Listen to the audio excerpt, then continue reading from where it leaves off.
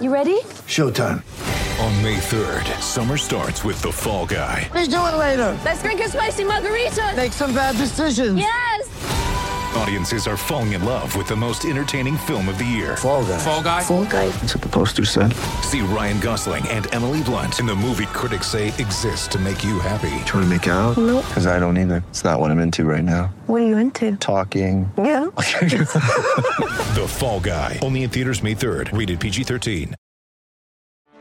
Get ready for the greatest roast of all time. The Roast of Tom Brady.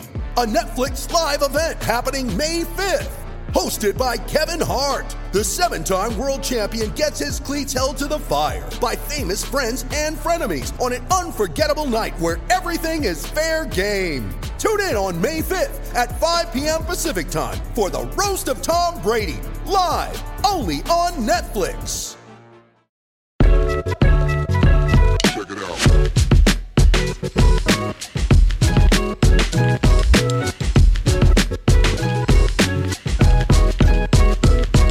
Hello, everyone. Welcome back to the Ruler of the Court podcast. This is Jason Jones of The Athletic, returning after I won't call it a hiatus, but had a sick kid at home, so I've been kind of dealing with that. And, in this COVID world, a cough means basically you can't go to school for a few days until everything's cleared up. And it's not like when I was a kid where we'd get some Robitussin and get sent to school anyway. So, and then, what was the other thing going on? Yeah, they were doing construction outside my place. So all during the day, no matter what time I would want to try to record, all you heard was drills and jackhammers, and stuff got pretty loud. And with the kid home, couldn't necessarily leave the kid at home to go work on anything else. So it is what it is. Got a little brief space of time now, so let's go ahead and jump on in. This is where we talk the Sacramento Kings, we talk hip-hop, and whatever else might come to mind. And if you hear a cough in the background, my son Derek is still home. He might wander in here to tell me he needs some more medicine, but I just gave him some, I promise. I'm not gonna overdo it with the medicine. That being said, let's just jump in.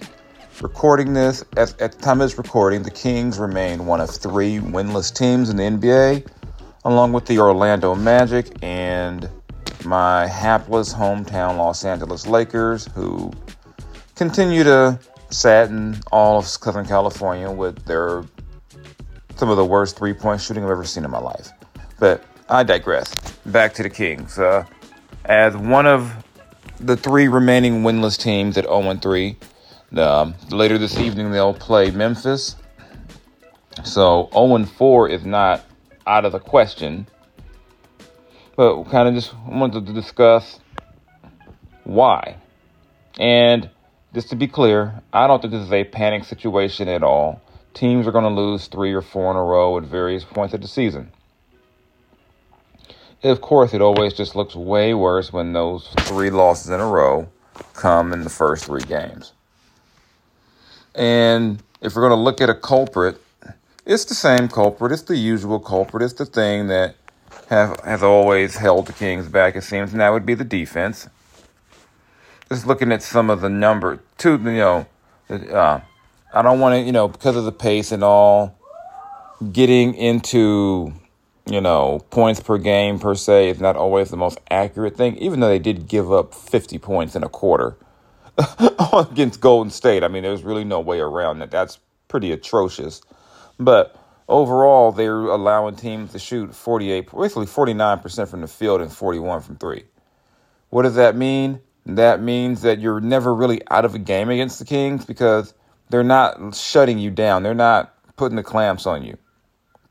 Still, too many straight line drives, too many, teams are getting this too many, the looks are just too easy. And I'm not really sure how you fix this. Mike Brown is supposed to be a great defensive coach. And with Mike being a good, I shouldn't have said it like that. It made it sound like I was being sarcastic, and I wasn't. But you're going to have to rely on Mike to try to scheme some things up, probably, because one of the main issues you got is that some of your best players aren't your best defenders. I think De'Aaron can be De'Aaron Fox can be an all-NBA type defender. He's just got to show he can do that over the course of an entire season. Going to going to Keegan Murray in the starting lineup, I think you're asking a lot of a rookie, even as good of a rookie as Keegan is shown to be, to help shore up your defense with the starting five. But clearly, I think overall, going with Keegan as the starter is the right move. Sabonis is averaging, a little more than one block a game, but I don't think anyone would mistake him with Dikembe Mutombo on the back line in your defense. Harrison Barnes has been solid throughout his career defensively, but you still need more. And I think everyone's more freaked out right now by Harrison's offensive numbers, which have been pretty well below his standard at the start of the season. And I don't think anyone's going to confuse Kevin Huerter with Marcus Smart either. So all that said, to me, that's the biggest impediment to the Kings winning. And I don't expect Ja Morant to have any mercy on them in terms of attacking the paint. And so it's going to take the Kings getting creative, figuring some things out. And again, it's 3 games into an 82-game season. I don't think there's any reason to panic per se. I don't think that there's anything that we've seen that's completely unexpected either. I think the 3 teams the Kings have played, the Clippers, the Warriors, and the Blazers, I think we'd all pretty much agree right now are ahead of them. All of them have a superstar type player they can rely on, and that'll get you over the top, especially earlier in the year when teams are still figuring things out. And I think when you watch the Kings, and throw what you saw in the preseason out. No, that doesn't matter. Yeah, things looked great in the preseason. That doesn't matter. You really can't take any of that and say, well, because they did it in the preseason, it matters now. It really doesn't. So you're going to have to figure out some things just in terms of how you want to defend and just overall just be more solid. If you check out The Athletic, Anthony Slater, he does a lot of some of the King stuff since, I've gone on to the culture world. But he has a great article where he talks about Mike Brown getting on De'Aaron about a defensive mistake in the Clipper game and why he's going to be riding De'Aaron so hard about those. And it's a very accurate point. It's a very correct point, and it makes sense. De'Aaron is the franchise player. I know a lot of people will say, well, he's not really a franchise player, so on and so forth, but he's Sacramento's franchise player. So if he's not on his P's and Q's defensively, it means more than, say, if, Malik Monk is messing up on defense. You really need De'Aaron to be, as he's been called by the last 2 coaching staffs, the head of the snake. And I think a lot of times we associate that with him pushing the pace on offense, getting into the paint, attacking, doing those things. And those things matter. But I think at this stage of his career, he's been around since 2017 now, which is crazy to say. But I think at this point, it really is more about what can he do defensively. And until that side of until he's as solid as he can be in that spot, I think you're going to have some issues, some questions just about what the Kings are doing. And they're going to struggle to win games as long as you're not getting that same defensive or getting what you need defensively from De'Aaron. So that wasn't to knock De'Aaron. It was more so to point out, to check out Anthony's article, where it does also point out what happens when De'Aaron does what the coaching staff is looking for him to do defensively to help out. So that's going to be the thing. It's going to be the thing to monitor all year is, can this team defend at a high enough level? They don't have to be, the peak San Antonio Spurs or the elite Detroit Piston defenses, but you can't let teams shoot nearly 50% and 40 from 3. You just can't do that. You're going to take something away. And right now, the Kings are giving up the paint and they're giving up the 3-ball. And that's a recipe for 0 wins, which they have. Again, I don't think it's reason to panic, but you're going to have to rectify the defense at some point, and I think part of that is going to have to be just getting eventually an upgrade in defensive type players, because I'm a firm believer that if you're going to be a good defensive team, you have to be able to count on your best players to be fully engaged and among your top defenders. You know, if we get to the end of the season and we're saying that Davion Mitchell is still the most important perimeter defender, we got a problem. We got a problem. We need, you need those guys, those top guys, to kind of step up and take that mantle and make something happen. But it's not all doom and gloom with the Kings. I think if you look at the offensive numbers, there's definitely some things to like. De'Aaron's averaging 31.7 points and 7 assists. I'd like to see Sabonis get more than 14.3 points a game, but he's getting 9.3 rebounds and 5.3 assists. So that's 12.3 assists. More than 12 assists between your two best players, which I think he'll take. In his couple of games, Keegan's averaging 17.5 points. The obvious kind of, in terms of offense, the obvious downer has been Harrison Barnes to start the year. And I don't expect Harrison to, he's, right now, he's really, offensively, should I say, everyone talk, he's really not off to the start he was off to last year. 7 points, 5.7 rebounds. That's not, that's not the production, they need from him. I think if you get to a season and Harrison is your, 6th or 7th leading scorer, that could either mean that some guys have really stepped up or Harrison is having a bad year. And right now, he's shooting 36.8% from the field. And he's barely above 50% from the line. I don't expect that to continue. God, we haven't played a whole lot of games yet. So it's not like we have a big sample size. I don't expect him to shoot that way all year. But, again, it's early. No need to panic, folks. I assure you of that at this point. Talk to me in about 15, 20 games, and then I will let you know when it's time to ring the panic alarm. But before I move on to my favorite part of the show, I have a message for you from DraftKings. NBA fans, the wait is over. Basketball is back, in case you didn't notice that. So tip off the season with DraftKings Sportsbook, an official sports betting partner of the NBA. New customers can make any $5 NBA moneyline bet and you get $200 in free bets if your team wins. And if that's the case, you probably don't want to bet on the Kings, Lakers, or Magic right now. Check this out. In addition to the usual bets, everyone can boost their winnings up to 100% with DraftKings stepped-up same-game parlays.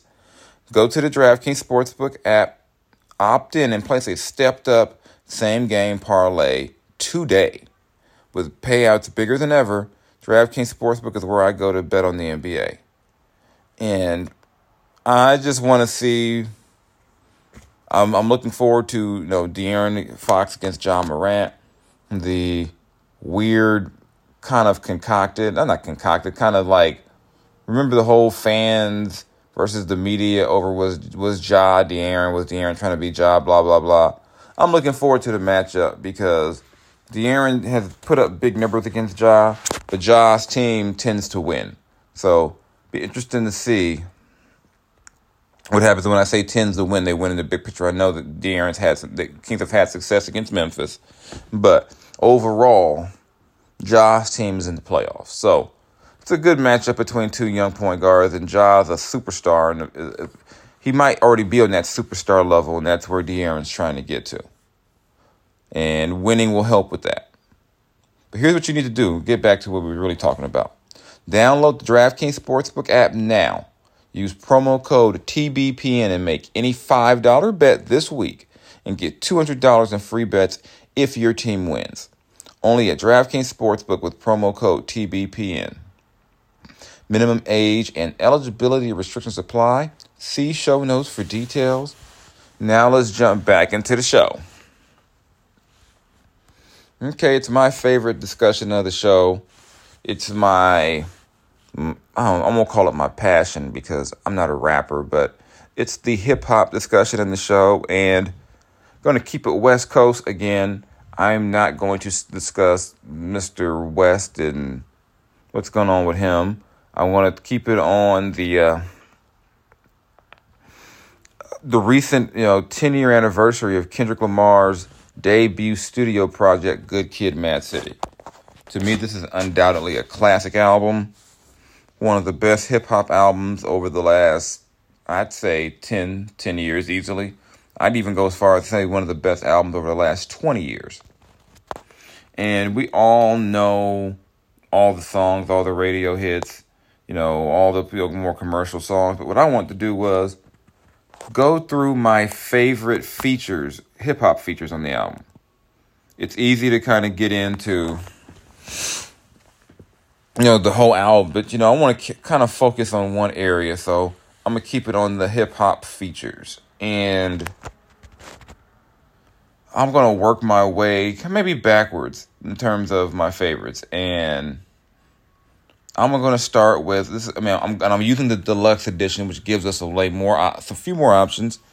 I'm going to start with the "Bitch Don't Kill My Vibe" remix with Jay-Z, and that by me saying I'm not saying it's maybe I'm saying it's my least of the favorite of the features. I don't know, but I'm not going in any particular order except the last one is going to be my favorite.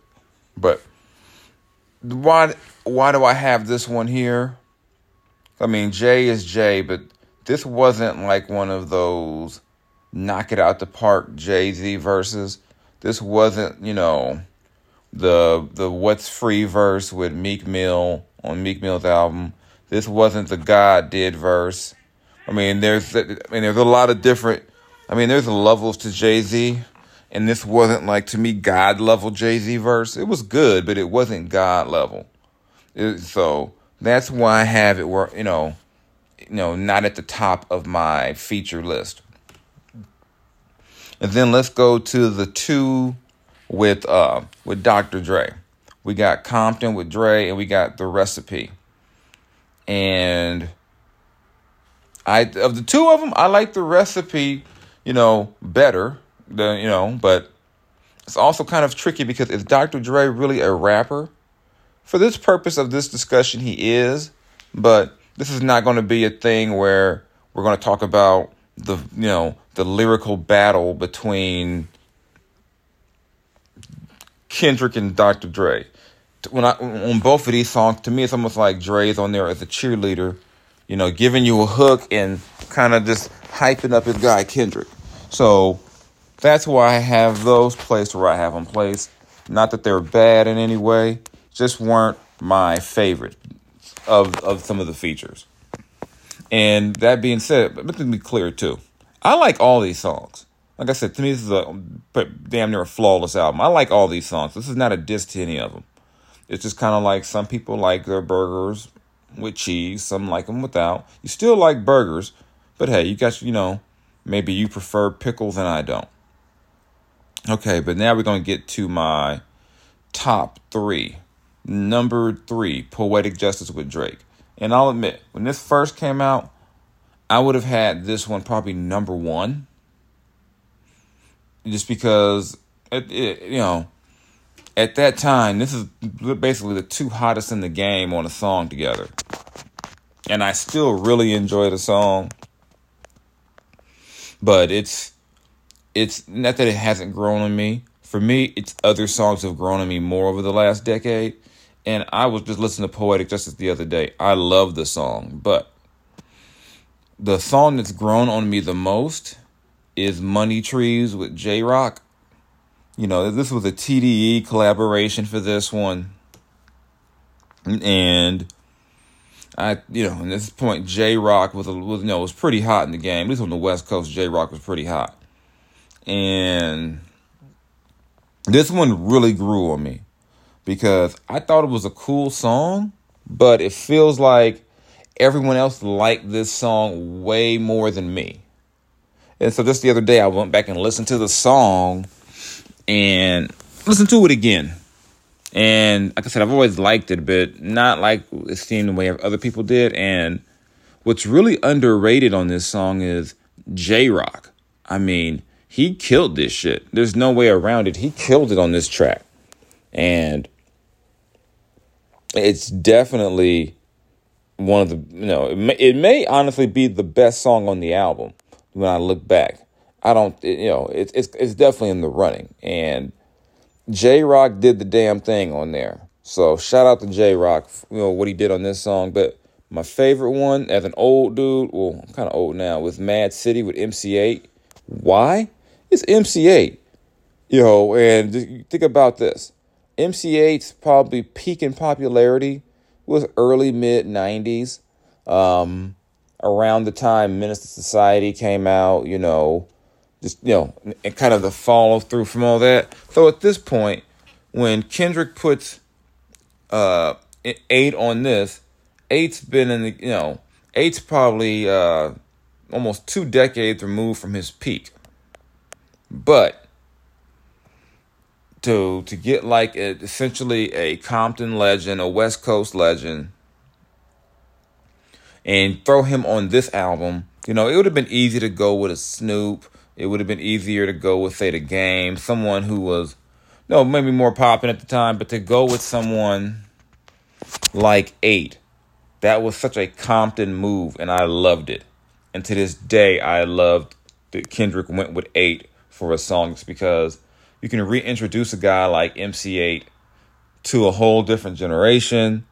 If you're into the history of rap beefs, you can go back and look at him going back and forth with DJ Quick back in the day. Yeah, I love this song. And shout out to the youngster for showing the OG some love. And I think about every time this song gets played, MC8 gets a little bit of, a coin for that. So shout out to Kendrick for that. So I just wanted to kind of just, hit up and think about some of my favorite features on this album, this classic hip-hop album that's celebrating 10 years in the game. Hit me on my socials at Mr._Jason Jones at Twitter, Mr. Jones LBC on Instagram. Let me know what you think. And I'm going to go ahead and get up out of here and get to writing some other stuff. But I want to definitely touch in. By the time I check back in, I assume my kids will feel better. There won't be construction outside. And I'm going to assume the Kings will have won a game. Can't say the same for the Lakers or the Magic, but I'm going to assume the Kings will have won a game by then, which is crazy. But side note before I go, why are the Sixers 1-4? Oh, well, that's for another day. Y'all know what to do. Shout out to DraftKings and the Basketball Podcast Network. This is Jason Jones of The Athletic. This is the Rule of the Court Podcast. I'll catch you next time. I'm out.